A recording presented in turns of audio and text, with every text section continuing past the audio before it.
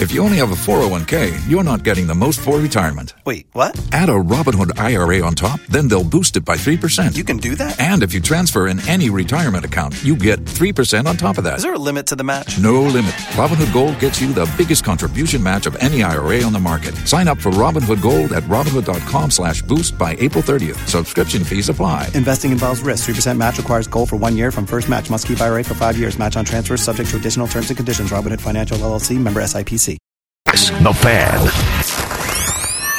It's time to take a dip in the pool of stupid. Yeah? This is Common Man and T-Bone.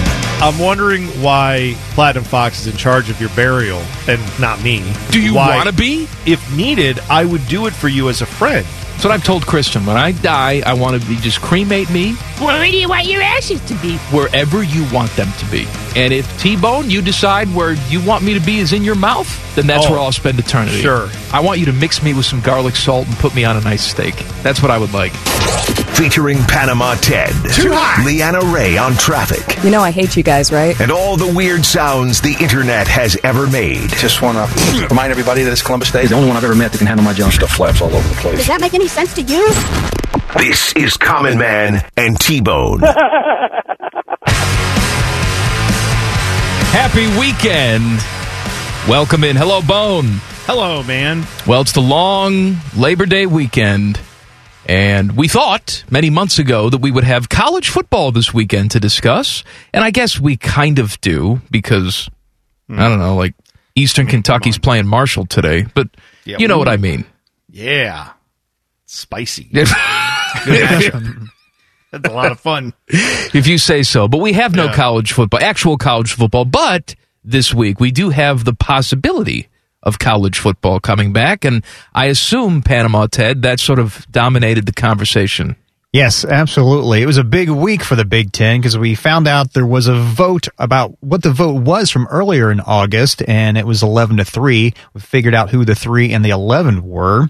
We also found out that President Trump, he made a call to Big Ten Commissioner Kevin Warren and tried to get the league to start back up. Also, Dwayne Haskins, he got some good news this week for him. And the Bengals also had a nice little week. And we also found out about an old flame of Common Man's named Accidental Kim. I'm glad that made the show today. Yes. Well, you know, I was also depressed because this week was the last week of Bone of Education. It was, yeah. Maybe someday it returns either, on the show or it returns as a podcast. You're like a professional boxer. You're not even retired yet, and you're talking about maybe one day I'll return. You and The Undertaker. Like once a year you'll come back, put on a terrible show, and then next year say, yes, I can't wait to come back and put on the next terrible show. Let me tell you, if they pay me what they pay The Undertaker to go put on a terrible show at WrestleMania every year, I'll do it. I promise. How much would it take? Now we're just getting totally off topic, and I don't care. That's fine. How much would it take for you to be in a match, and you're not going to be seriously injured? You're wrestling me, let's say, and I suplex you onto thumbtacks on the canvas. How much money? A crane helping you? Like, how is this happening? Well, in this, it's like we're underwater. Like you weigh nothing. It's space wrestling. Thumbtack match. I'd probably take the thumbtack bump for, let's do 10 grand. 10 grand, that's it, huh? Yeah. I thought it'd be much more than that. What if I had a barbed wire baseball bat into the fray, too? Then we're up to, now we're at 100K. That's a big. But I don't hit you in the face. I just give you a nut shot with it. No, I don't want any part of barbed wire. No. Barbed wire freaks me out. I don't know why thumbtacks don't. I mean, those hurt, but I don't know why I feel like that would be okay for some reason. Okay. That's weird. What about you? I want to dive further into this, but Teddy has given me the double middle finger, which means it's time to move on. And he loves Stone Cold Steve Austin. Common Man and T-Bone Weekend starts now. Take it away, me. Common Man and T-Bone Weekend. Do you want this news or you want me to wait? Yes, I want it. Go ahead. All right. Adam Rittenberg tweeted out, Big Ten presidents and chancellors voted 11-3 to postpone the fall season, the league confirms in a brief responding to the Nebraska players' lawsuit. Brief also outlines that decision based on multiple medical factors applying to all 14 schools. 2 groups of experts advised the league. So, why does it take a lawsuit? Well, I don't know. To get school presidents on the record. For everyone who was out here saying, like, they never voted, there was no vote, you're insane if you think the Big Ten didn't vote on this. And we said at the time, of course they voted in some way, shape, or form.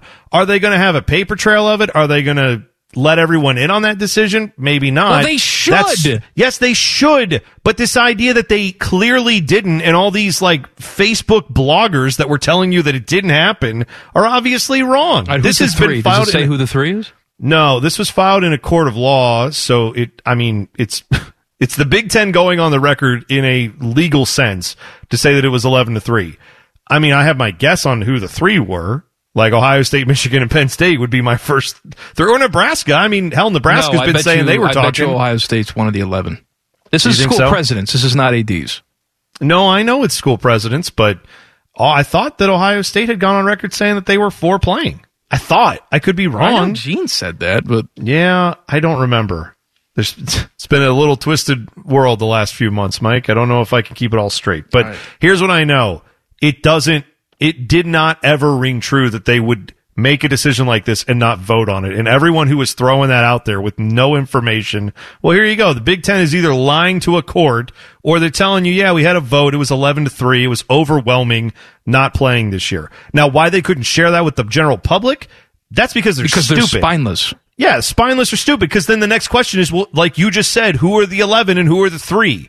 And we're all going to guess on that. They wanted to avoid that. Well, now that's out there. We're all going to guess on it. But the reality is they did vote on it. So let's just stop with that stupid narrative. Common Man and T-Bone Weekend. We did get that window into what was going on with the Big Ten that I just talked about in the last segment. Yeah. Nicole Auerbach has an article that came out on The Athletic 13 minutes ago. Red's daughter. No, I don't. Well, maybe. Who knows? Anyway, this is going into more detail about that vote. It was filed today in court. The Big Ten said they did have a vote on whether or not to cancel the season. It was the presidents and chancellors of all the universities in the Big Ten, and that vote was 11-3 to postpone the fall college football season due to health and safety concerns tied to COVID-19. This is according to a brief and 2 sworn affidavits filed by the league on Monday.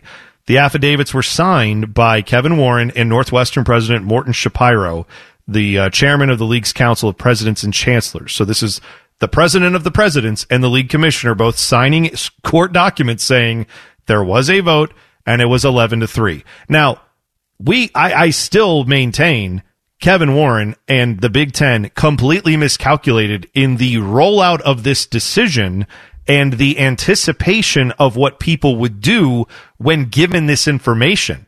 And he may have even completely bungled the idea that there may have been other conferences that were going to join them, and then at the last minute said, nope, never mind, you guys do that, we're playing. Maybe that's even what happened with the SEC and ACC and Big 12. I don't know. But I've always thought from the start it was ludicrous to assume that they would cancel a football season based on Kevin Warren going, I don't know, guys, seems kind of unsafe. What do you think? And then just canceling the football season in his first year. Now you have some concrete proof. The Big Ten voted on it.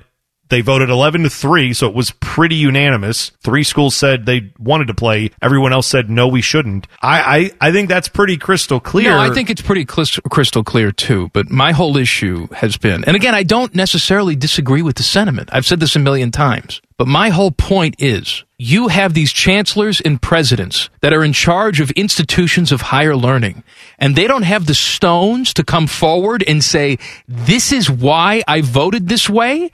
To me, that's astonishing. Dude. That you can just hide behind your little cloak of secrecy and have Kevin Warren. Look, I know that's Kevin Warren's job, but you're just going to hide behind it and say, I don't know. How many of these people have been asked for comment and quotes? Every single one of them. Yeah, I know. Well, here's the thing. So, like, the president of Minnesota, Joan Gable, her comments were some of the ones that got people stirred up on this because she was asked if there was a vote by a member of the press, I'd like to point out, not by a lawyer, not in a court of law. She was asked by a member of the press, hey, did you guys vote? And Joan Gable said, we didn't vote per se. It's a deliberative process where we came to a decision together, but I absolutely support the decision that we came to. Safety first, absolutely safety first. That quote, I'm sure, to an academic who, and I don't know, Joan Gable may be the biggest football fan in the world. I have no idea. But Joan Gable is tasked with running a multifaceted university system, right? State universities are not exactly little tiny enclaves where there's just a few hundred faculty. There are thousands of people employed by this school. There are hospital systems attached to these things. There's all kinds of stuff going on under the umbrella of school president for these large institutions. And I'm sure when someone asks Joan Gable about a football season and she says, it was a vote. I don't know. We didn't push a button and have a voting system with secret balloting. She probably is saying we're all on this call and we all came to a pretty clear agreement. This is not going to work. We cannot play this season.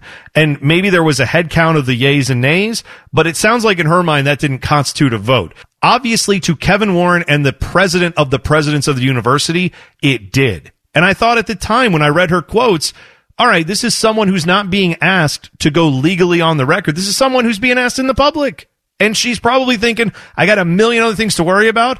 Yeah, we didn't have a vote, but we all agree. Because she doesn't want to go on the record and say, I voted no. There were 3 people that didn't agree. Okay, so we mostly agree. But how do we not get that was the message. Insight to the process? I don't know. I know why I think. I think the reason is because, like you saw with Joan Gable, and I'm sure you would get, if you could get every president on the record, none of them want to have the headache of saying, I voted no. But that's your job. It's your job to deal with the headache. Stand behind your convictions. I agree.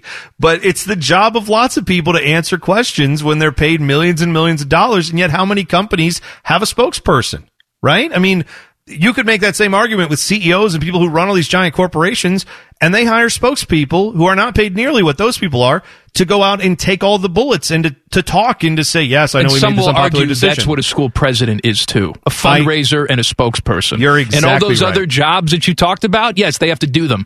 They're not doing them all. No, but they have to make decisions on them. And You're what right, I'm saying they do, is, and they should come public with their decisions. Yes, they should. They should stand by those decisions. What I'm saying is, I can see how some of these presidents might say, I could see how they miscalculated and said canceling football is going to be a big deal to some people, but everyone pretty much understands there's a pandemic. And I think they probably miscalculated from this sense. Because they're getting, you don't think the president of a university is getting pretty good intel on what the virus is doing in their county, state, region? They're getting all that stuff. They got to figure out if they can move in, 6 to 10 to 12,000 students or whatever they have on their dorms. They have to figure out how they're going to get all their employees in and out. They got a million other things that are being given to them to look over to see, all right, here's how it's going on campus. So I'm sure they're looking at all that information and saying, yeah, any fall sport's going to be tough this year. Look at all this info we got. And so I think that's their short-sightedness, was they didn't realize that the public is not able to keep up with the day-to-day briefings that they're getting on how coronavirus is going. And I think they just flat out miscalculated and thought, like Kevin Warren said, we didn't know there'd be this big of a problem. That's egregious. That's stupid. That's stupid. Oh my God. That's the part where Kevin Warren just completely stepped in it. You have to know that. And his job is to tell those presidents, guys, if we don't come out with a very clear reasoning and message, this is going to blow up in our face. And I'm either they just flat out don't understand the landscape, or they thought everyone was doing it. That's the only two explanations I can come up with, is even Kevin Warren is not fit for the job, and maybe that's just the case. Probably is. Or they thought the Big 12, ACC, SEC were all going to do the same thing, and they thought we won't have to explain it because everyone's going to be doing this. We're going to have a league-wide shutdown, more or less. And then suddenly half the league decided, no, we're still playing. Common Man and T-Bone Weekend. Adam Rittenberg reporting that the 3 schools to say we still want to play the college football season, Nebraska, Iowa, and Ohio State. Wow. There you go. All right. So OSU was one of the 3 that said we want to play. There's nothing confirmed on that. He says league sources tell ESPN that Nebraska, Ohio State, and Iowa. And those would make some Gene sense. Yeah, now it's going to be a race to be one of the sources to say, no, we voted. And then, look, the Big Ten could have cleared all this up by, I don't blame anyone for filing these lawsuits. I think it's good that they got this info. I can't believe the Big Ten wouldn't want this info out there. You've made one of the biggest decisions your conference has ever made. Why in the world would you not want people to know how everyone voted? And like I said, the only answer is because you've got presidents who are spineless, and just didn't think it would be that big of a deal. Maybe clueless is the other thing they are too. I don't know. That's ridiculous. That's Kevin Warren's job, is to tell them, hey, if you guys don't put this out there, this is going to be a bad deal for everyone. So let's put the info out. Not dumb enough yet? Oh no. Good news. Good news. More Common Man and Everybody in your crew identifies as either Big Mac Burger, McNuggets, or McCrispy Sandwich. But you're the Filet-O-Fish Sandwich all day. That crispy fish, that savory tartar sauce, that melty cheese, that pillowy bun. Yeah, you get it. Every time. And if you love the Filet-O-Fish, right now you can catch two of the classics you love for just $6. Limited time only. Price and participation may vary. Cannot be combined with any other offer. Single item at regular price. Ba-da-ba-ba-ba. Bone Weekend's coming up next. The Fan, Ohio sports destination. All right, let's talk about Big Ten football. You broke the news yesterday. You had your sources. That's right. The Big Ten would be back at practice today, and that the season would start up on October, was it 3rd or 4th? Whatever that Saturday was. The 3rd is Saturday, yeah. So, all right, so you broke that news yesterday. Well, they're not technically at practice today, but next best thing, you got President Trump going on Twitter. Here's what he tweeted this morning. Had a very productive conversation with Kevin Warren, commissioner of the Big Ten Conference, about immediately starting up Big Ten football would be good / great for everyone, players, fans, country. Then he says, on the 1 yard line! Exclamation point. All right, getting ready to punch that in. Now, the Big Ten has come out, and they have said, yes, this meeting did take place. And the reports are that they're trying to tap into a government stockpile of rapid tests for the virus. Thank goodness that's what they're being used for. Well, we don't need it for anything. We don't need it for anything else. Just let them go to the football players. I have no idea. I have no idea how many of these tests they have, how easy it is to manufacture them at this point. I have no clue. I find it incredibly odd. I find it pleasing, by the way, that we're at this point, that we could be looking at a reversal of this decision, because I didn't think it was going to happen. I have people ask me this every single day. What are the chances that Kevin Warren changes his mind? Well, zero. I always say zero, right? And then we saw the report yesterday that we saw the 11-3 was the vote of chancellors and presidents. And I said, as much bad press as they're getting, these stubborn idiots, even if everybody else around them is playing college football and it's going on relatively well, and we have no idea that's going to be the case. No, that's a whole other question. We have no idea it's going to be the case. I didn't think there'd be any way that they would say, oops, we've changed our mind. Now, that doesn't mean they wouldn't play in January or even after Thanksgiving. We've seen that report. But I didn't think there'd be any way they'd just do a complete reversal and say, yep, we're ready to go, and we'll kick off sometime in late September. Whoopee! Yeah. I didn't think that would be the case. After reading all this stuff today, I still don't think it's 100% chance, but I think it's greater than 50 that we could be getting football sooner rather than later.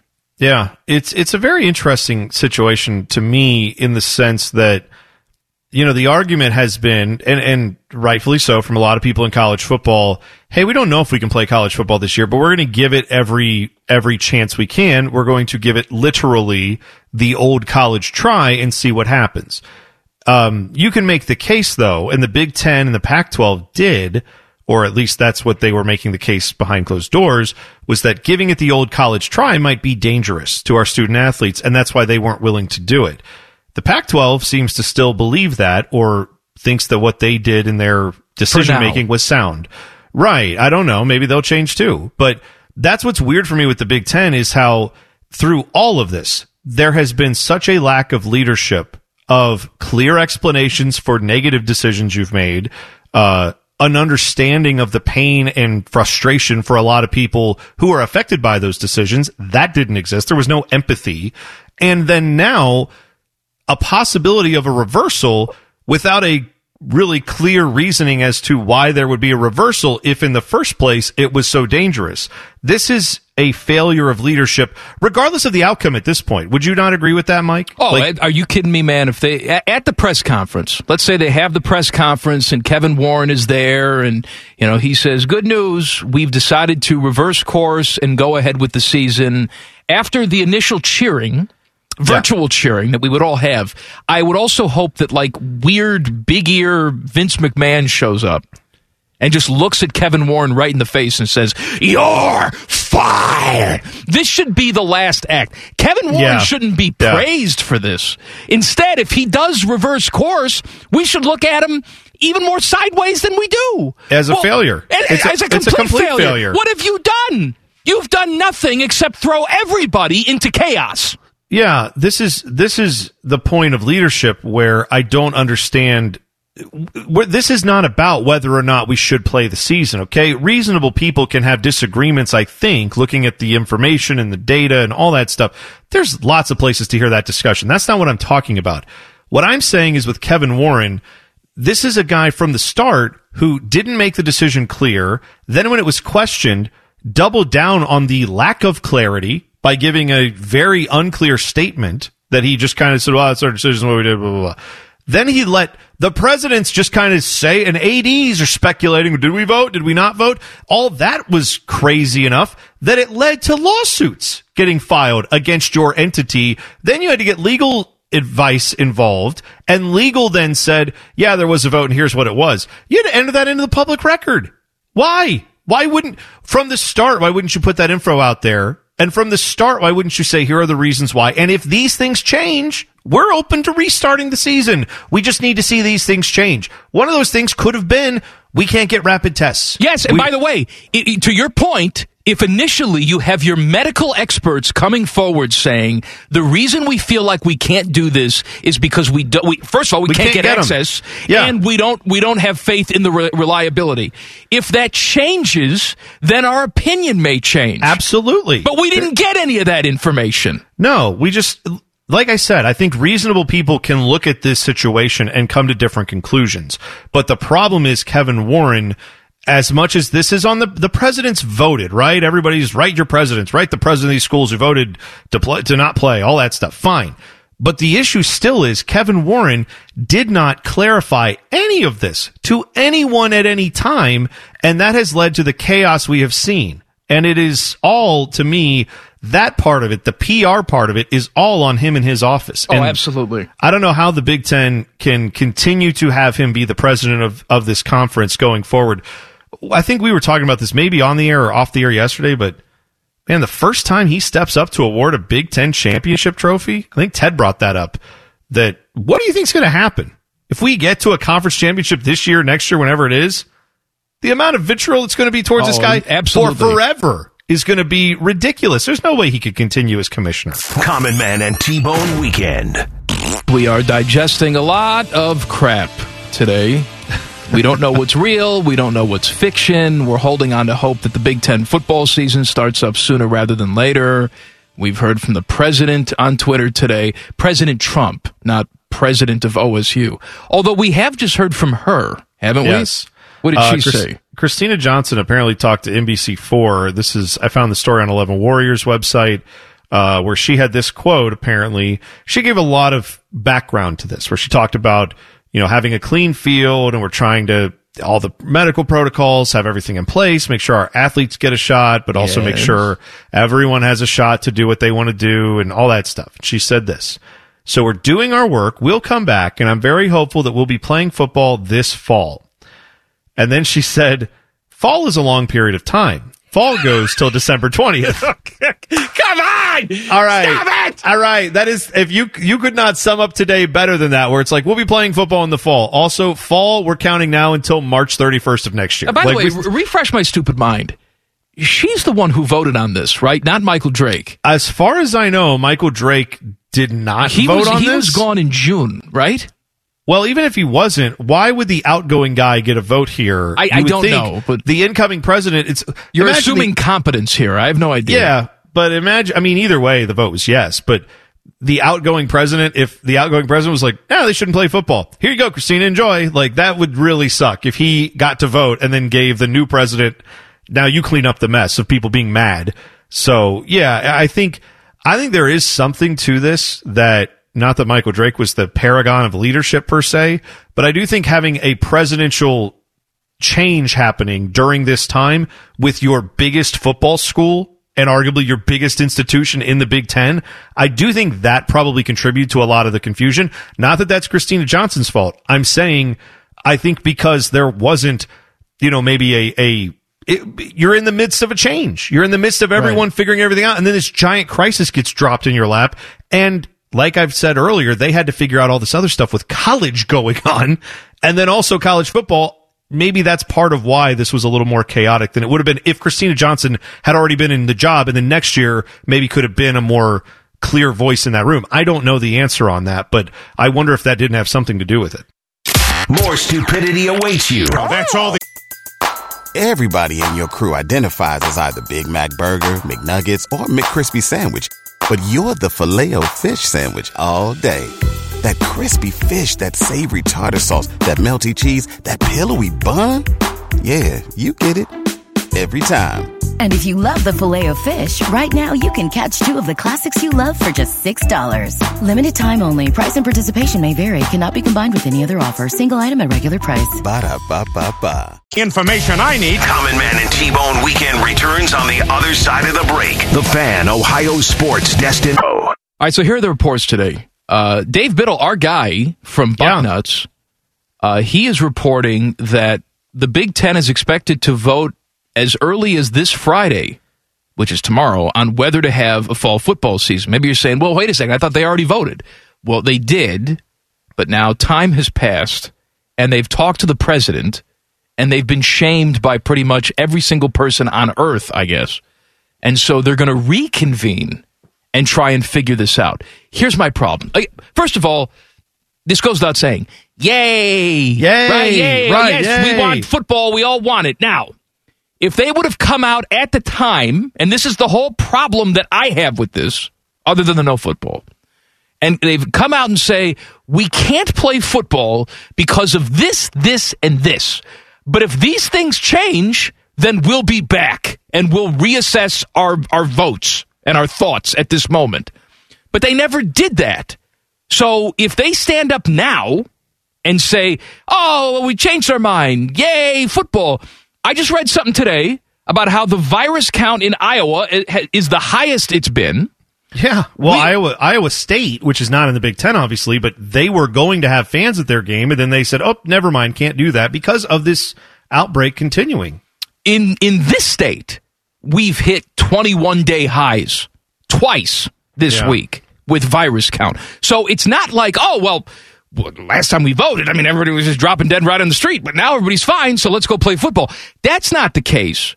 So they're going to try and spin this some way. Now, again, from a football fan perspective, this is fantastic, but it speaks to the ineptness that you have going on both at the individual school level and the Big Ten level with Kevin Warren if they reverse this decision. Yeah, I guess that's where I come down on it is if you think you made the wrong decision, that's fine. But usually the wrong decision is based on, well, we have new information. And I know, like, some of the new information is these rapid tests, which have since, I guess, been developed that will help to be able to determine if schools are going to be able to, have players be safe. And that's good, right? The more technology we have to throw at this thing, the better. I think that's great. I do know the Pac-12 was asked about some of the rapid tests. I don't know if it's the ones that just came out from Abbott, but I remember their doctor, who was kind of one of the main doctors on the committee, said, yeah, we looked at those and they don't solve any of our issues because you still have to send them, even if the lab is even though they're quicker, you still have to send them off to a lab. And unless we can put a lab at every school in this amount of time, that's not feasible to start that. But we discussed this. Weren't there machines that you could buy and put on the campuses? They said that they could. The Pac-12 said they still wouldn't be able to do that. And I know that we as Big Ten fans want to think the Pac-12 just doesn't like football, but do you know how much money they're losing by not playing football? Like, they want to play football too. They just feel like it's not feasible to do so. And I think we focus so much on why we want to play football. And the answer is because we all love football. Who doesn't love football? I mean, this is awesome if they can go back and play. But I think it is weird that we are looking at the Pac-12 and saying, well, they just hate football. They don't. They had their reasons. And again, with the Big Ten, I don't understand what your reasons were in the first place. If now you can say, problem. Oh, never mind, we can start playing. Well, then you obviously didn't have very good reasons to begin with. If that's the case, the Pac-12 may know what they're talking about. They may have better information than the Big Ten. But clearly the Big Ten's information is not very compelling if they can just say, oh, everyone got mad at this? Never mind. We'll do it over. I don't understand. They should have a joint press conference. They should have the vote tomorrow, then accomplish two things at the press conference. Announce they're coming back like October 10th or whenever it is, and then all of them resign, including Kevin Warren, just mass resignation. When you said joint press conference, I thought you meant the Big Ten and the Pac-12, where it could be like the Big Ten's like, we see no problem with playing football, and then the Pac-12's like, they're wrong. And then the Big Ten's like, no, you're wrong. And then they just fight. Well, that's fine with me. And then they call that the Rose Bowl, and then we had the Rose Bowl. Common Man and T-Bone Weekend. All right, I have some really significant breaking news to share with you, okay? All right. So we've all heard the story by now that perhaps the Big Ten presidents will vote again on postponing the fall football season. That could come tomorrow, could happen this weekend. We have no idea. And I already was pretty bullish on the fact that they were going to reverse course and we're going to get football in the fall. Now, when in the fall, we have no idea. But certainly before January, I think we'll have football. More likely, I think, by next month we'll have football. But here's why I'm convinced of it now. This just came down. The Pac-12 conference announced today it has entered into an agreement with the diagnostic test leader Quidel Corporation to implement rapid tests with student athletes across all of its campuses for all close contact sports. It says their testing machines will be delivered to all athletic departments by the end of September 2020. So a lot of people are looking at this saying, well, now the Pac-12 is going to get ready to reverse their decision because they have this rapid test situation they feel comfortable with. If the Pac-12 feels comfortable, and it looks like there's light at the end of the tunnel there, you have to be thinking that this is coming down with the Big Ten as well. Maybe not an agreement like this, but now that you have a conversation with the government, the White House, maybe securing the rapid testing that you feel comfortable with. Of course, the outrage, and now your only ally looks like they may reverse course as well. There's really nothing holding the Big Ten back at this point. Well, I think that already became clear to them when they saw that. Like, I don't even think, I know the Big Ten and Pac-12 have always been linked at the hip because of the Rose Bowl, but I think the Big Ten, the drivers in the Big Ten, right? Ohio State being the primary school that drives the Big Ten. I think they view themselves in alignment more with the SEC than they do the Pac-12.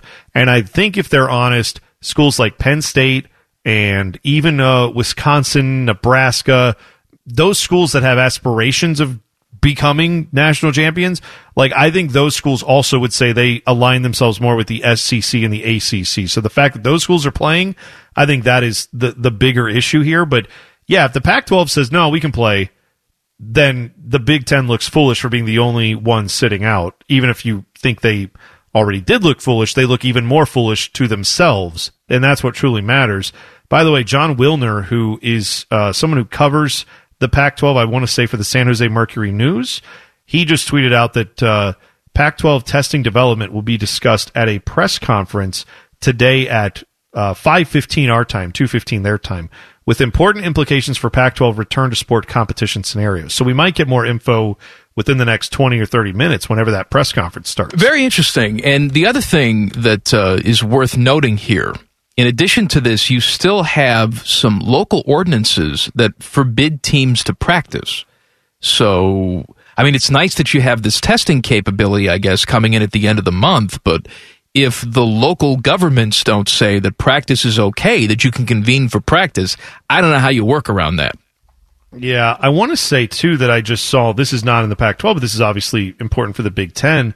I want to say that Michigan's governor, Gretchen Whitmer, she just today announced that, like, you know, sports can return, organized sports can return. I don't know if that order had already previously eliminated college sports, or maybe they carved out an exemption and said college and pro sports are exempt from this. They were practicing at the Michigan colleges before. I'm just saying, like, they're getting back to opening up gyms and pools and organized sports to resume practices in the state of Michigan. All right. I presume that helps the cause for the Big Ten to say, look, more and more of our states are saying it's okay to do this stuff, so that's going to be less of a hindrance. If you see the same thing starting to happen in the Pac-12, like if you see California or Oregon or Washington going down that road in the next couple weeks, that would signal, I would think, more good news for the Pac-12 that they may, too, get back to playing football. Everybody in your crew identifies as either Big Mac Burger, McNuggets, or McCrispy Sandwich. But you're the Filet-O-Fish Sandwich all day. That crispy fish, that savory tartar sauce, that melty cheese, that pillowy bun. Yeah, you get it. Every time. And if you love the Filet-O-Fish, right now you can catch 2 of the classics you love for just $6. Limited time only. Price and participation may vary. Cannot be combined with any other offer. Single item at regular price. Ba-da-ba-ba-ba. Not dumb enough yet? I don't know. Good news. More Common Man and T-Bone weekends coming up next. The Fan, Ohio sports destination. All right, where's the Big Ten sitting with all this? We talked about the possibility of a revote yesterday. That's what all the reports said. Well, there are more reports today saying, well, they may do that, but it's not going to be today. I saw some jabroni who covers Wisconsin tweet out, Barry Alvarez, speaking to the athletic board, notes medical officials still working to gather info. And I like how in parentheses he puts facts, as opposed to lies, to fashion a proposal for leagues, presidents, and chancellors.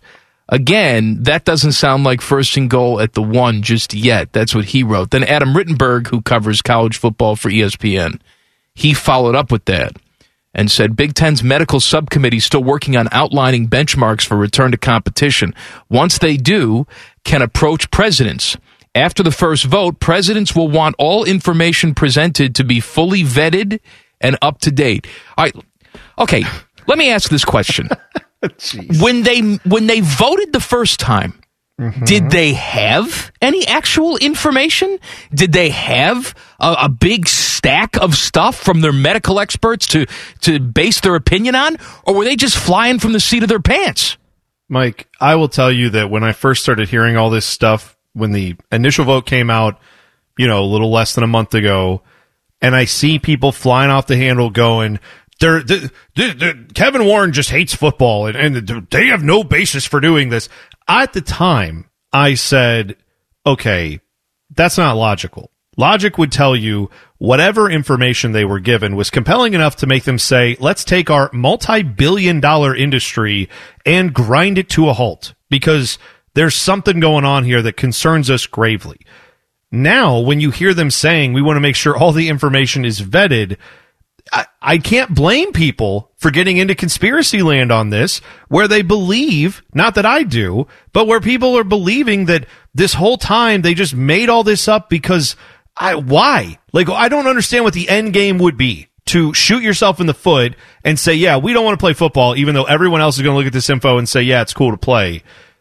It doesn't make any sense. Well, that's what I've said this a million times. Don't look for conspiracy when incompetence will tell the story. I think that's what we're talking about here. That's it. It's just sheer incompetence. One thing this does say, it pretty much just guarantees they're voting again. Now, when are they going to vote again? I don't know. That could be later today. That could be this weekend. I have no idea. But they're going to get more evidence and vote based on that evidence. But let's be really clear. Any report that says they are going to vote again does not really break a ton of news. Other than, like, let's keep this in mind.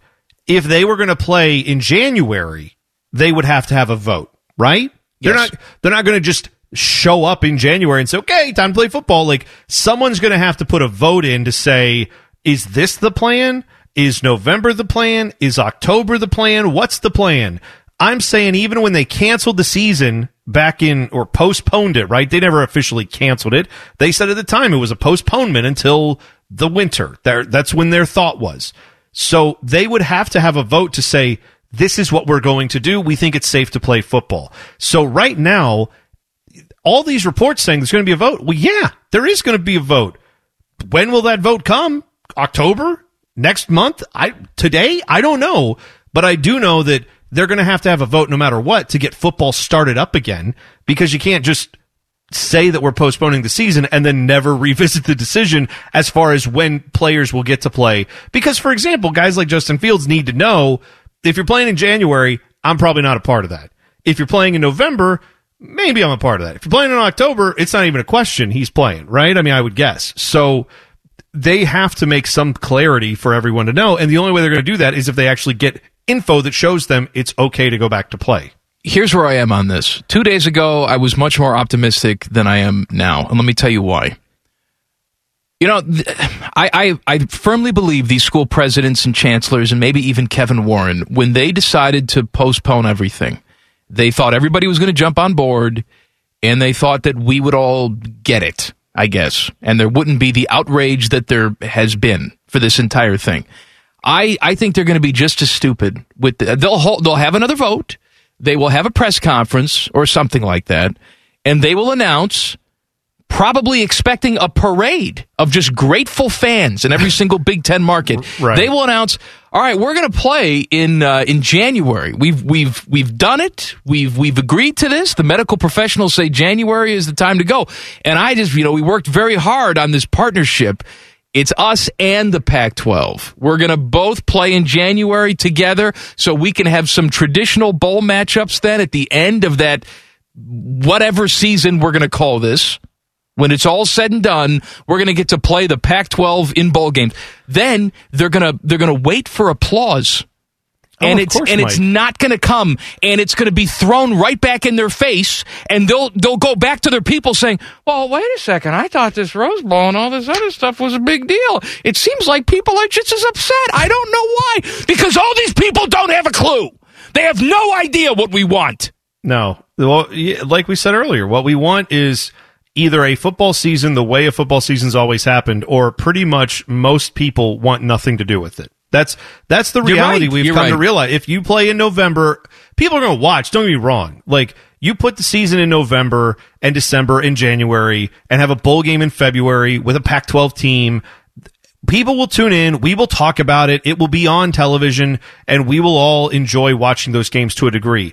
If you're acting like a hero because you saved that for the fans, no one's going to treat you like a hero. They're going to remember in January as they're watching the Buckeyes play, possibly indoors at, Lucas Oil Field or somewhere. They're going to remember this is stupid. This is happening because there was no clear leadership from the Big Ten. So don't ever forget that, and don't ever think that you're going to get some giant applause unless you come out this weekend or next week and say, season's back on, we're playing in October, and we're really hoping we can get it in before the playoffs. Then you'll get applause. There is a new book coming out. It's called The Dynasty by Jeff Benedict. It's about the Patriots. And in this book, he talks about how Giselle, Tommy's husband, was very vocal of his treatment during a meeting with Robert Kraft at Bob Kraft's house. This is in the weeks after the 2018 Super Bowl. It says Belichick was not present, but Giselle told Kraft she and Brady were sick of Belichick treating the quarterback like, quote, effing Johnny Foxborough, which, by the way, I love. That is a pretty great name. Tom Brady's new name is Johnny Foxborough. And right now, Lane Kiffin is somewhere at a bar using that as a fake name. No, using Joey Freshwater. No, because people know Joey Freshwater. Oh, you're right. You got to get away from that one. That's exactly right. Giselle said it was bad enough that Belichick refused to voice approval for Brady, but even worse still, that he unloaded on him during meetings and gave him a hard time.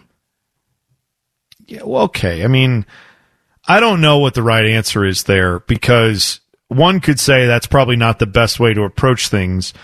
You could easily also understand that Bill Belichick has had a lot of success approaching things the way he did. And would it be wrong to criticize him for the methods that he used that now Tom Brady and apparently Giselle did not enjoy at the time, but it still got pretty tremendous results up until the last couple of years? No, but it's also not wrong to point out that Bill Belichick didn't have any of this success without Tom Brady.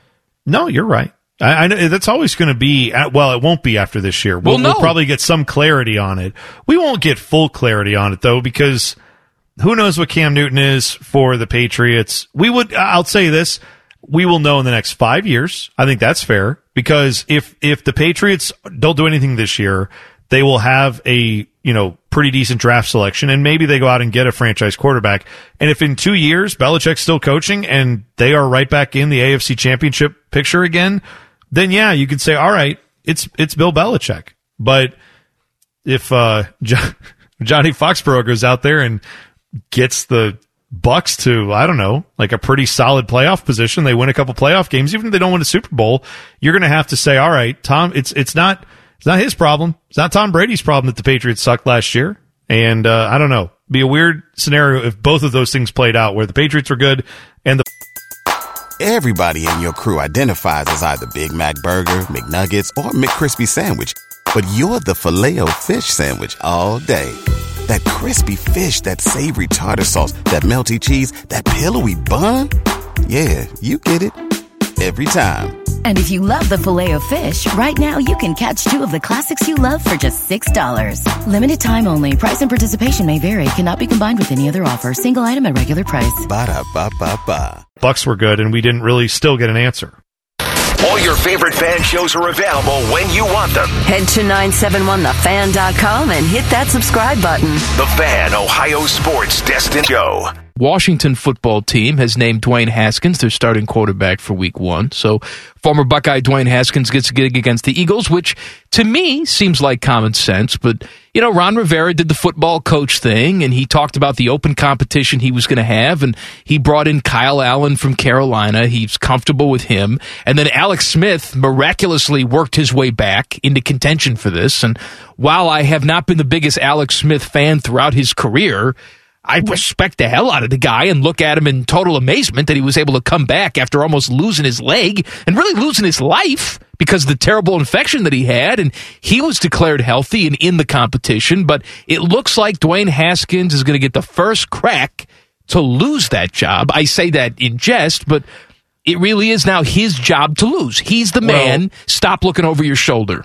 You are correct. And I would only add to that I think it makes total sense for the Redskins to do it this way. I don't know who the Redskins are. I know who the Washington football team is. God, yeah, you're right. I can't believe I did that. The Washington football team, with the idea that you have a rookie quarterback or a second-year quarterback, you invested a big pick in him. So now it's time to see what he can do. You have a new coach. I don't think that a new coach necessarily has to change from the quarterback just to get his guy. But what's the worst that could happen? You play your guy, you find out what he can do. Just in general, you play any player that you want, but you find out what they can do. And if they can't, then he's already brought in a backup that he thinks is capable. So, yeah, we all love the Dwayne train. We're all happy for him. We want him to do well. But I can understand it from Washington's perspective to say, if it doesn't work out with him, what would be the harm in starting out with him and then switching if we had to? Because at that point, then you are going to be looking for a new quarterback. So if it doesn't work out at all with your quarterback this year, good, you'll probably be in a good draft position to go draft another quarterback. But you've got at least one capable backup there in Kyle Allen, and who knows? Maybe Alex Smith turns into that too. I think that would be shocking. That would be shocking if it did. But at the very least, yeah, start with the guy who has the most chance of turning into something, because you know what these other guys are for most of the case. And I know a lot of people like the defense on this team, but in reality, the Washington football team is not competing for much this year, and I don't think Dwayne Haskins has been given that opportunity to fall on his face. And if I were him, that's the message I'd be sending to Ron Rivera. I'd go in and meet with my coach and say, hey, coach, give me the opportunity to suck. And if I go out there this year and I don't progress and I don't get better every single week and show you flashes of what I can be, and that's an elite quarterback, then I understand. I had my opportunity and I blew it. But how many starts has Dwayne Haskins had? Seriously, it's under 7, right? Yeah. I don't think it's more than that. So you've made your determination, some people have, on Dwayne Haskins based on 6 or 7 starts? Well, regardless, even if he had the whole year, you've got a new coach, you've got a new system. Let's see. How do we know that whatever you thought was wrong with him last year doesn't get fixed to some degree by the coaching he's now getting? We all acknowledge you didn't have as good of a coach last year as you think you have now. So it would make sense to let him have a chance in that new system. Now, I grant you they're probably not going to give him 16 games. If the first 3 or 4 are train wrecks, then it probably happens sooner than later.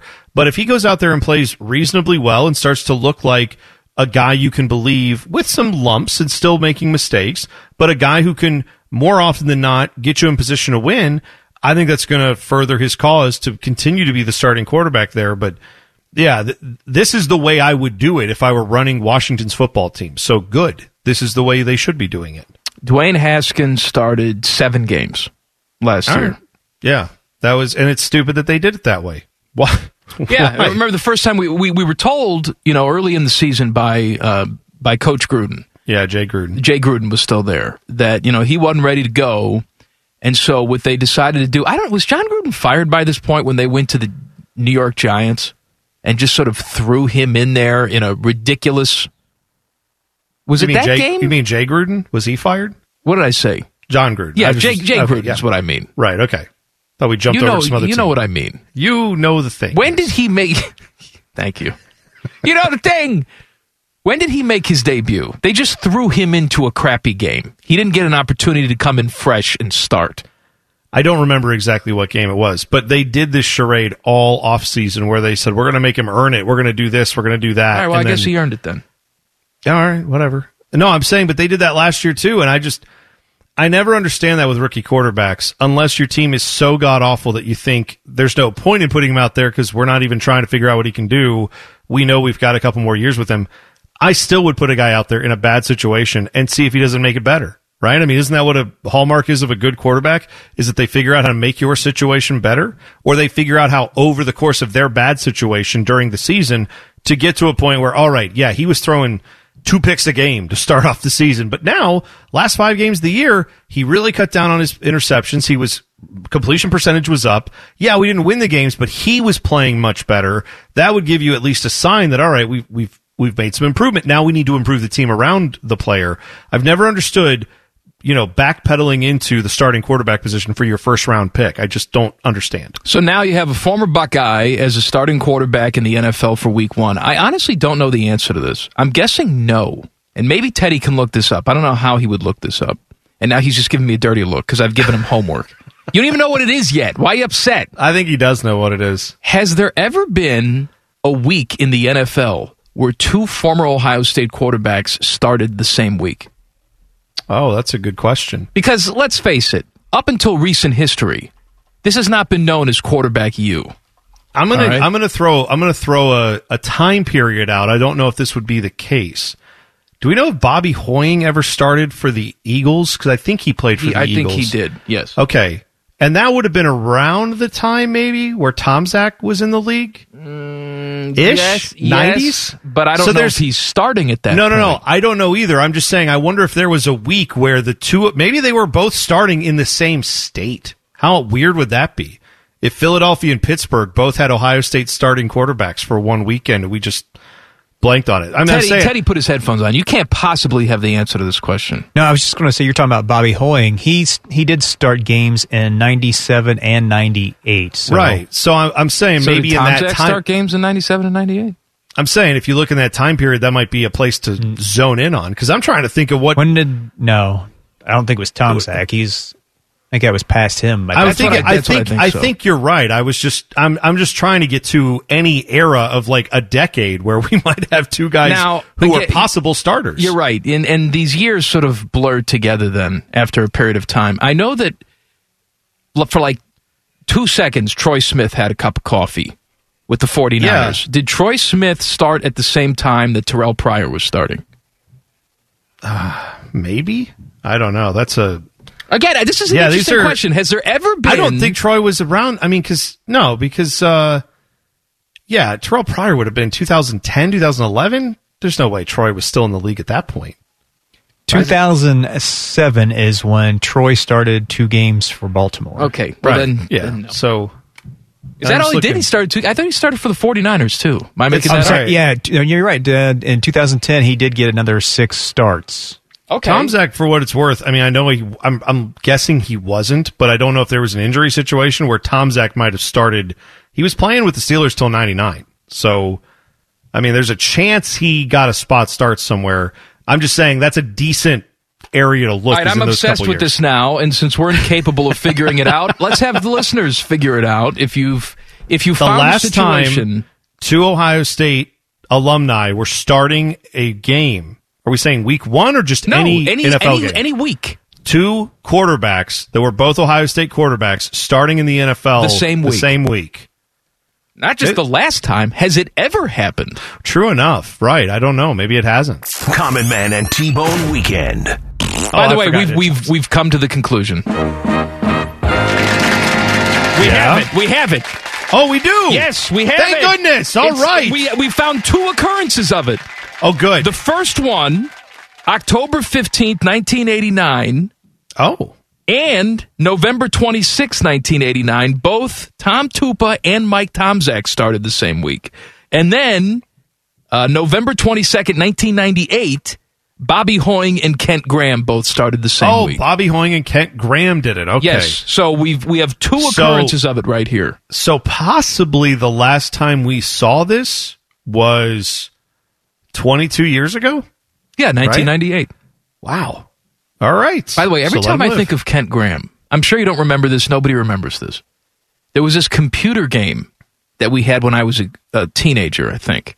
When we had the Tandy computer from Radio Shack, it was called King's Quest. Have you heard of this game? I remember hearing the name. I don't remember playing it. And there was like an owl.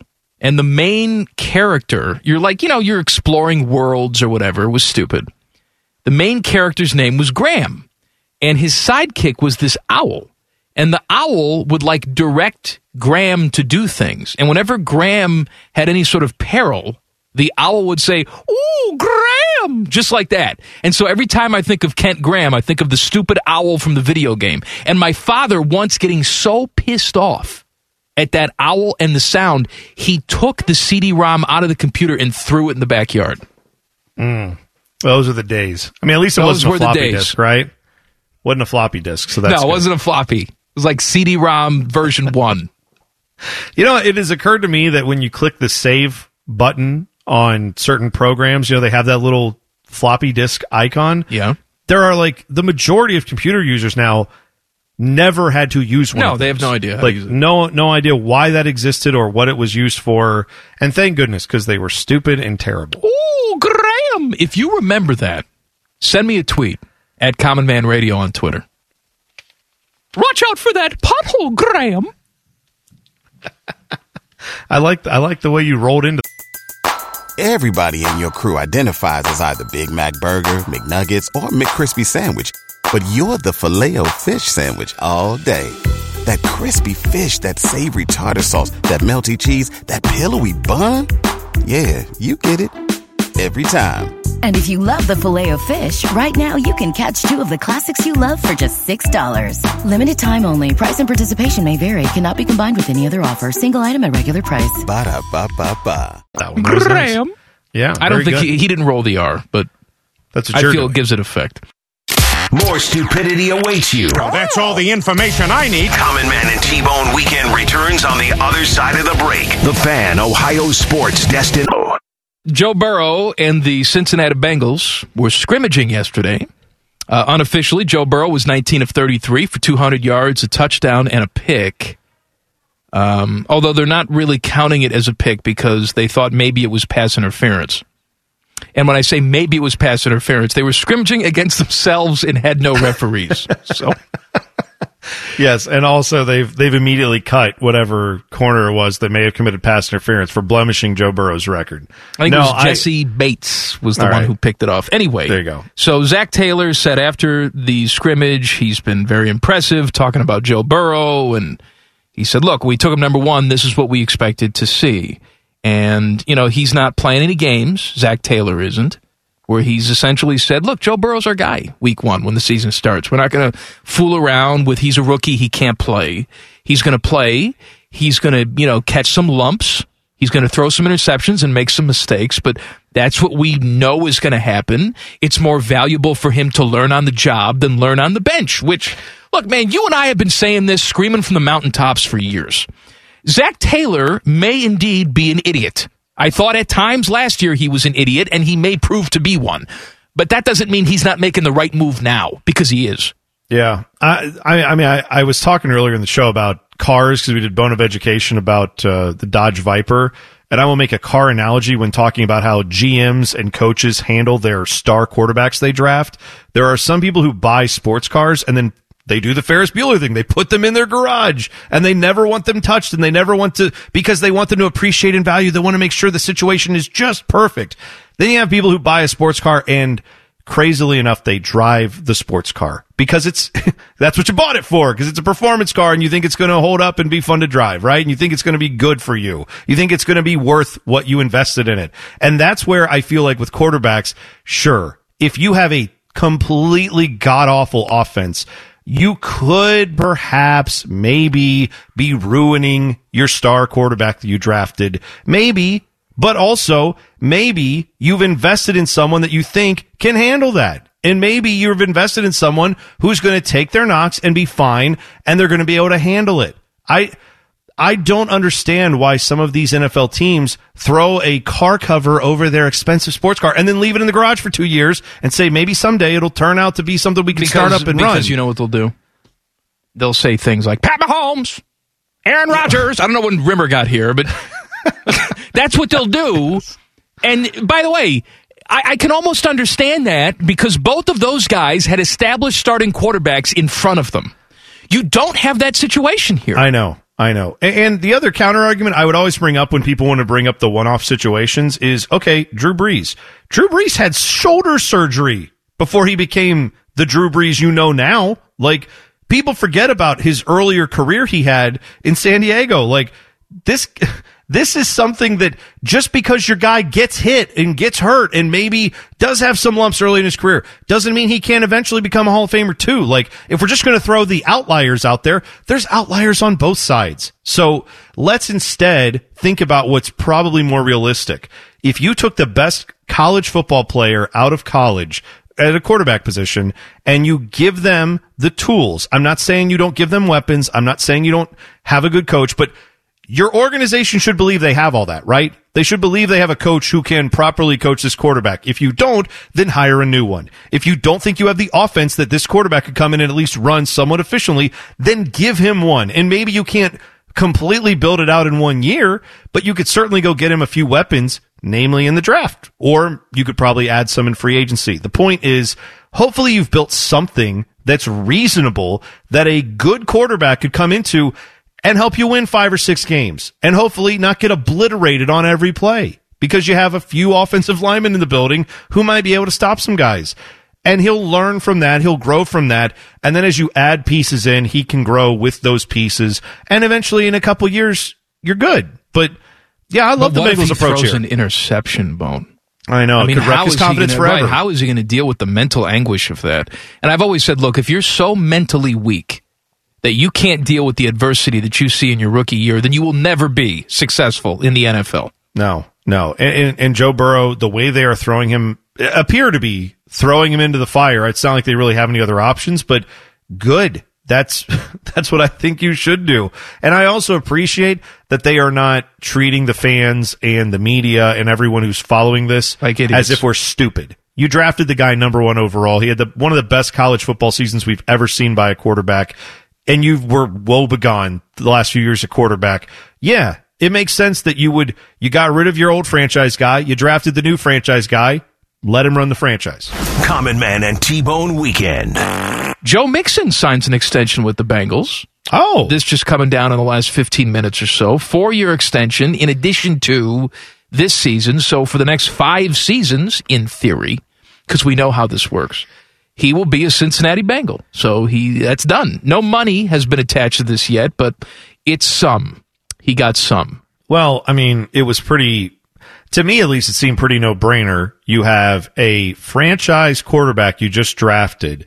You are planning on playing him right away from everything we've heard. I would think you would want to give Joe Burrow every opportunity to have a good offense around him. If you take away one of the primary weapons of that offense, then that's going to make it more difficult on him. It might potentially lead you to a path where his development is stunted slightly. At least now, you give him as many weapons as you can. I wouldn't want to take one away. So I didn't think they would get to a point where they would really fight over this and not allow him to get a deal done. and not have him on the field this year. So it's good to see that didn't happen. No, I didn't think so either. I thought they were going to get it done. And I can't remember. We've talked about this before because he's talked about this before. His demands weren't ridiculous, at least when we heard about it a couple months ago. And I would assume if the Bengals sign this deal, that confirms that his demands were not ridiculous because the Bengals are not meeting unrealistic demands. We know that about them. No.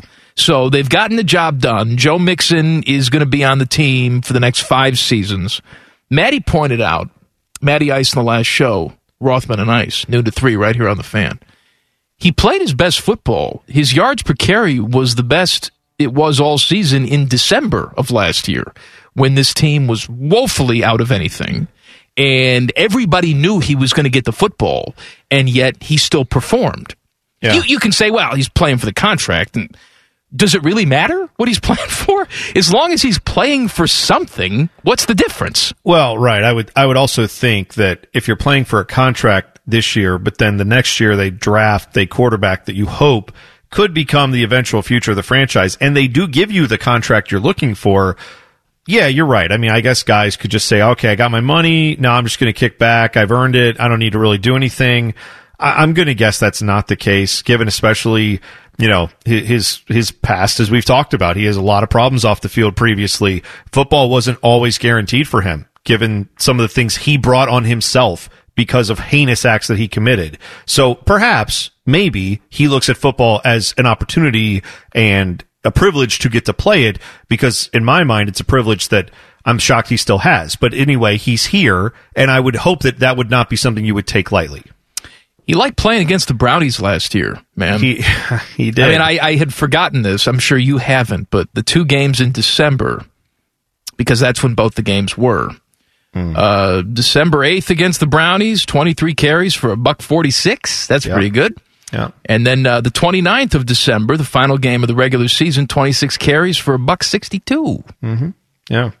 Well, and there's this too. I mean, in each of the last 2 seasons, there's 3 guys who have run for at least 1,100 yards in both of the last 2 seasons. Ezekiel Elliott and Chris Carson are the other 2, and then Joe Mixon. So, all right, let him live.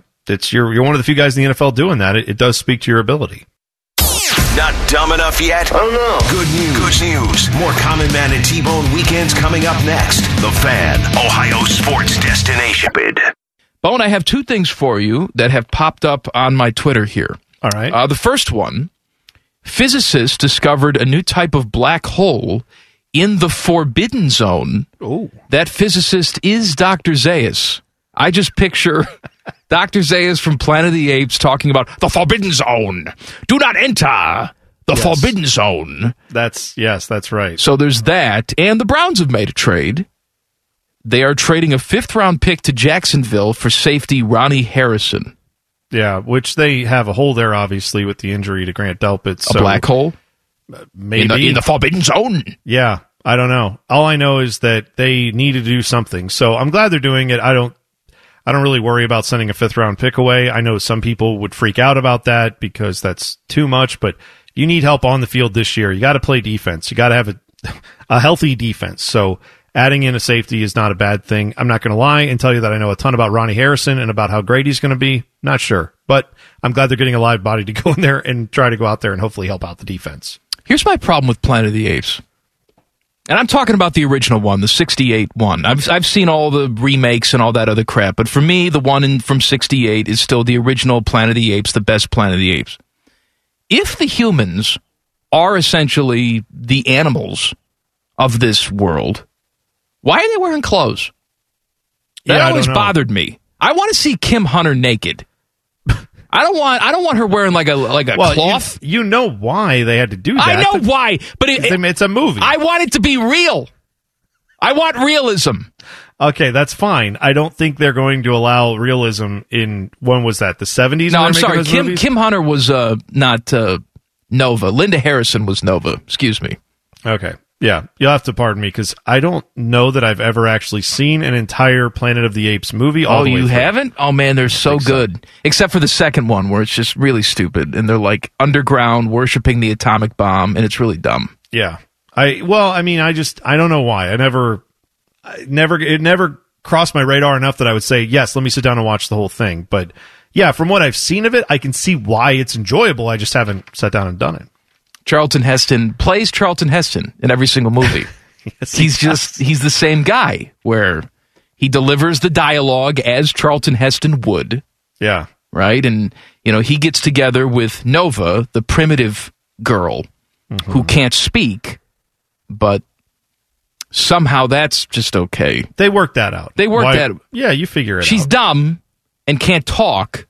She's sort of like an animal, but Charlton Heston has decided, I will take her as my bride. I can't do a Charlton Heston impersonation. Well, I apologize. I like the arrogance of Charlton Heston where they're like, you're going to play Moses. And he was like, I'm sorry, I'll be playing myself. You can give me Moses' lines. Like when You're exactly right. But he was like, I will be Charlton Heston in this film. Well, and as you know, Moses. If we're really doing Moses, you have to have a speech impediment. Right. Because Moses put the hot coal in his mouth, and it screwed up his mouth, and he had to have his brother, Aaron, as the interpreter. Boy, I tell you what, if you had told me back when I was like 10 years old, hey, someday you're going to be on sports radio in Columbus, Ohio, and it'll be September, there won't be a football season, but what you will be talking about is Moses' speech impediment and DC talk, I would have laughed in your face and then probably had to repent for it. All right, now let's talk about, and by the way, we're also having a conversation about how the Big Ten has ceased to play football. Yes. Who would have thought that would be a thing? That's what I'm saying. Like, I never would have believed any of that. Never would have believed I was on the radio. Any of that. None of that would have made sense to me. None. Common Man and T-Bone Weekend. Yesterday on ESPN.com, they published a big, long piece about what the NHL season may look like next year. Now, the most shocking part is that ESPN remembered that hockey existed. But at least for yesterday, they did. And they had some different scenarios here. They were speculating what the schedule is going to look like. We have talked about the December 1st tentative start date that the Players Union and the league have sort of tentatively agreed on, but nothing's been put on paper. But the executives they've talked to don't really buy that starting on December 1st and playing an 82-game schedule is a possibility. One NHL executive told ESPN he anticipated a season of around 60 to 65 games. So that would be a departure, obviously, from the normal 82-game season. The other thing they discussed in here was what about getting fans back in the seats? And I know a lot of this is predicated on vaccines and therapeutics that are pretty damn effective, and we don't have to worry about it as much as we currently do. Here are their projections. And actually, one NHL team executive says this is what they're working with their team as they try and figure out the budget for next year. Because guess what? They're a business. They have to figure out, are we going to have no fans? Are we going to be able to put people in this building? What is that going to look like money-wise? So here are the models they're dealing with. No fans in the stands, and they take a bath. A progressive projection, starting with no fans, then increasing to 50% and then up to 90%. And then an optimistic case in which the arena opens with fans, and the progression is 50% to 75% to 90% capacity. So that's what this particular NHL team is working with right now, next year. Yeah, I don't think it's a bad idea for the NHL to say, let's hold out hope to have fans in our building, but I also think they would acknowledge that that's not going to be, if they don't have fans in the building, it's not going to stop the season. They're going to still get a season in. That's the number one goal. So that brings us to the other thing. We've heard some speculation is that maybe they would bubble next year for the regular season. Pretty much every single quote that I'm reading from league people is they don't think a bubble is feasible for the regular season. Well, it's expensive, number one. Very expensive, and they would have to add more sites. You're not going to be able to bubble in 2 sites. No, you wouldn't be able to, and I don't think you can convince the Players Union again, all right, let's all do this again, like you just spent 4 months away, some of you from your family, or 3 months away. Now let's do that again, but let's do it for the entirety of the season. I just don't think most guys are going to sign up for that. So I think, Mike, the NHL has to kind of have this reckoning within themselves. Would you rather have the entire season, but have it played later and possibly with no fans? And that means maybe your end of season is still July or August, right? Because they're already starting from behind now. If you try to squeeze in 82 games in the full playoffs, you probably won't end on time. And that won't impact 2021, 2022 as much, but it will certainly, make it more difficult to start that season on time, but hopefully you can catch that up. Or do you say, no, we have to end like our normal time frame for the Stanley Cup, and that's just that we just have to have a regular offseason this year because we already screwed one up? And if so, then I think that means you're going to have fewer games. And I think there's no way around that. You have to decide between those two. I've said a million times on this show, maybe it's just me being overly optimistic because, hey, that's my nature. But I did see another piece today saying that I guess the CDC has gotten in contact with all 50 states and major metropolitan areas saying, be ready for frontline workers to get a vaccine by November. Be ready for that. So if that's the case, and let's say everything works, okay, because we have no idea that's going to be the case. Right. Let's say it works. Frontline workers start getting it in November. Hopefully the rest of us peons start getting it after the first of the year. And then perhaps you are in a situation. And by the way, I also saw something today about therapeutics improving, and they've found a cocktail of steroids that significantly reduces the mortality rate. And I hope that science continues to catch up to this piece of crap that's kept a lot of us in the house for the past 6 months.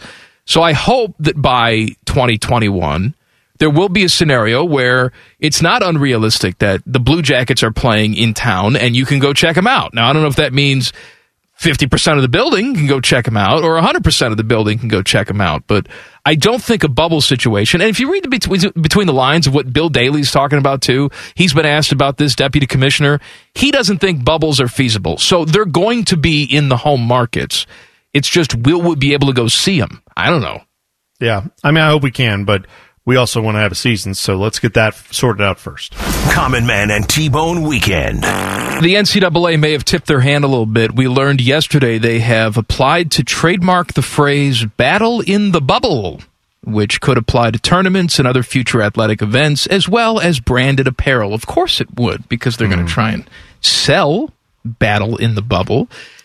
We have long said that I have no doubt they're going to play college basketball.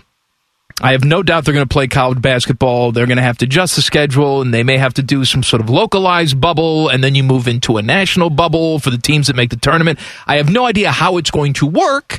I hope they do. I hope they're having these discussions. I do too. But trust me, if it happens, we're going to see a lot of things with battle in the bubble on it. Yeah, I don't really know why they think someone would want to buy a shirt that says, remember that year where everything was weird? Battle in the bubble. Like, I want no mementos from 2020. I want no souvenirs from 2020. Well, you'll want it if your team's like, in the Sweet 16 in the bubble. When I couldn't go because they're in a bubble? Well, I couldn't go watch. You're not going to enjoy it? You're not going to buy a T-shirt?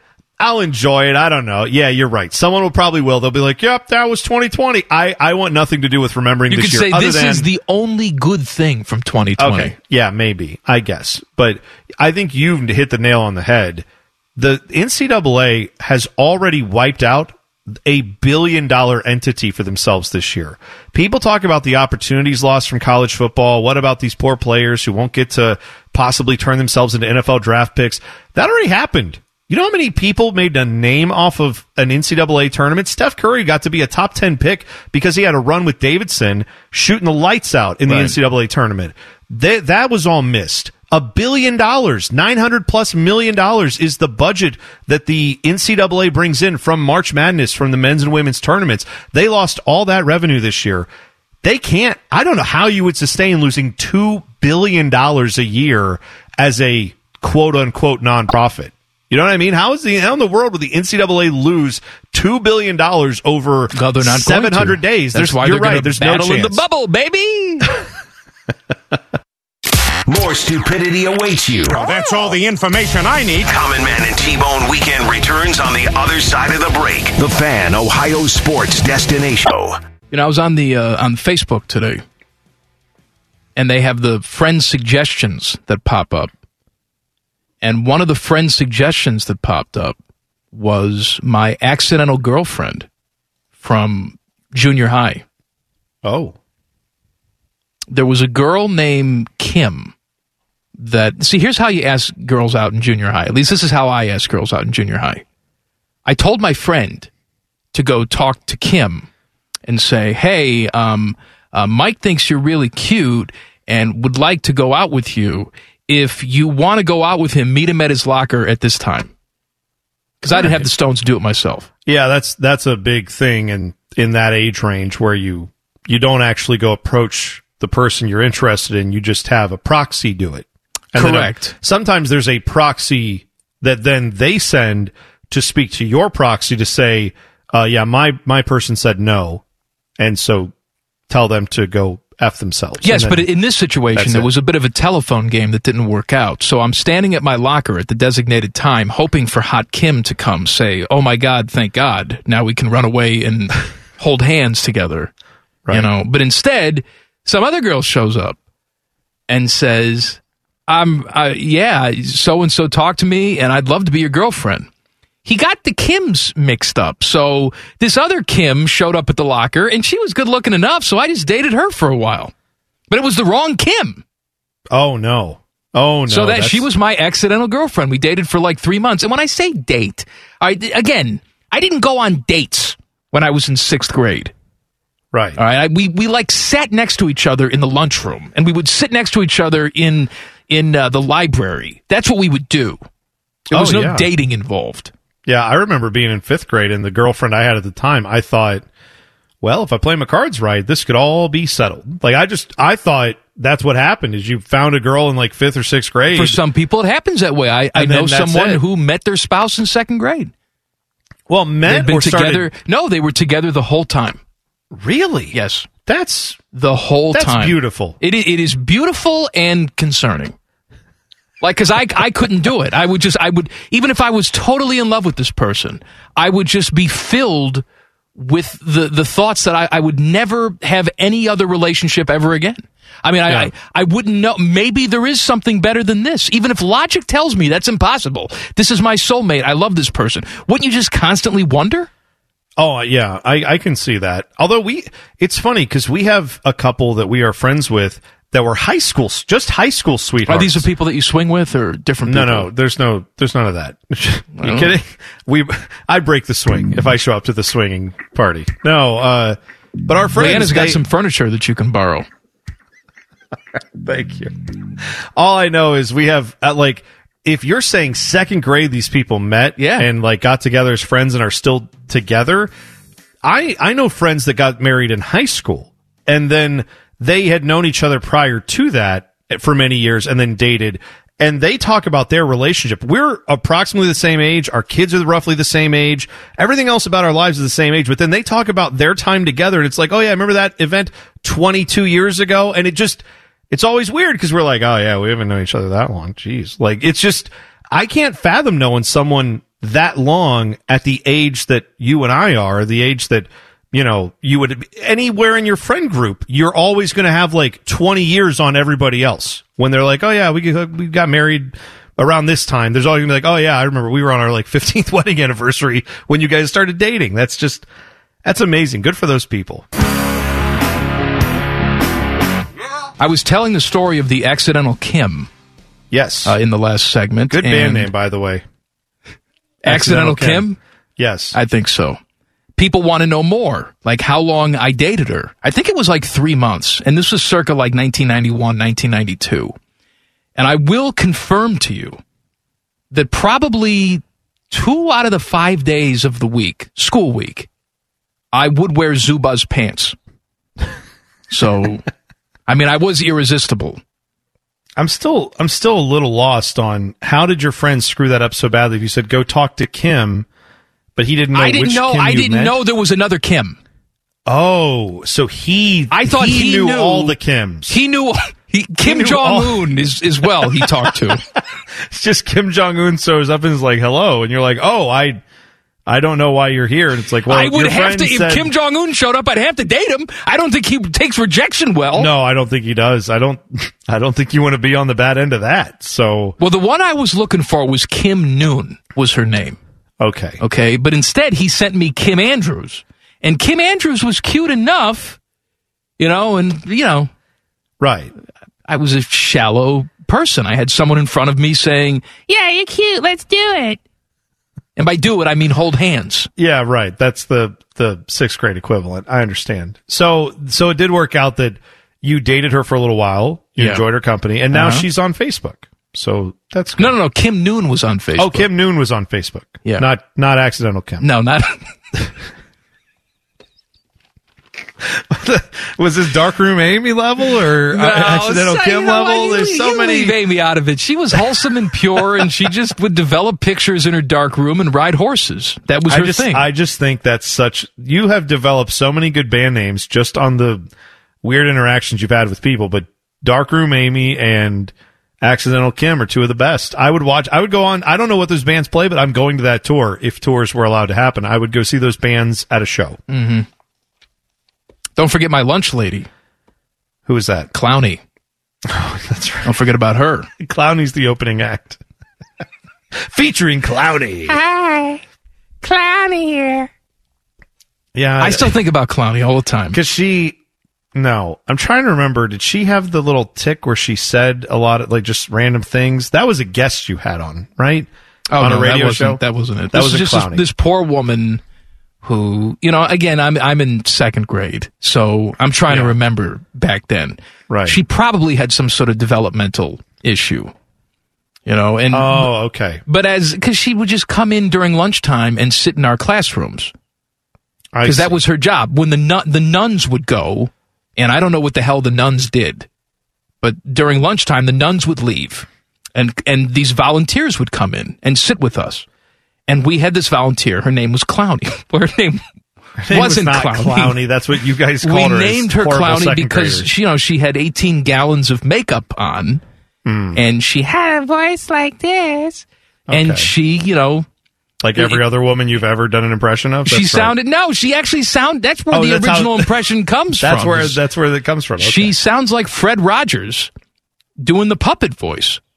Mr. Rogers. Right, yes, I know, yes. Who was that puppet? But it had the makeup. She had the nose and stuff like that puppet. Yeah, I know what you're talking about. Yes, you're right. I know exactly what you're talking about. I can't remember and the she name. Sounded like that, and, we were terrible, and we would call her Clowney to her face. Yikes. Yes, yikes is right. I was terrible, and this is my penance, is that I'm 40 years old. I still think about this stuff. Mm-hmm. She's probably dead and gone, but I think about Clowney. She probably haunts me. There's a comedian, I think his name is Kyle Kinane, I want to say, is the comedian who has this line, and I'll give him credit for it. That's Chris Kinane. Sure, whatever. But he said... Chris Kattan. Repressed memories? Can I have some of those? Because all I do is remember all the horrible things. I wish I had repressed memories. I've talked about Jeanette Wise. Right? I remember her name. I remember everything about her. I can't remember girls that I dated for like 6 months in my adult life. But you can remember stuff like that. I remember everything about Jeanette Wise and how during recess in the 7th grade, we would feed her the salt that melted the snow. Oh, gosh. Oh, God. And say it was rock candy. Oh, no. I think about that to this day, and we would invite her to parties that did not exist. Oh, no. Yes, no is right. I know, man. I will lay in bed at night thinking about this. Yeah, I know. I feel so bad. I remember, and this is, I guess, my penance for it now because I am this person, but there was a kid in our class, a girl who was a little big, and at the time you're in 6th grade, everyone made fun of everything, and it was horrible. But I still stay up at times when I remember this and think, oh my gosh, I hope this girl is okay, because there was a show at the time called Earth 2, and we used to call not we, but people in my class used to call her Earth 2, and I would just laugh at it and be like, yeah, there you go, Earth 2, haha. And now I'm like Earth 17. Like, I'm just, so I got mine back, so that's fine. I deserve that. Common Man and T-Bone. Catch the live experience weekdays from 3 to 6 and listen on demand at 971thefan.com. The Fan, Ohio's sports destination. Broadcasting from the Lindsay Honda Studios. Honda makes the cars. Lindsay makes the difference. Visit lindsayhonda.com. WBNS-FM, HD1 Columbus.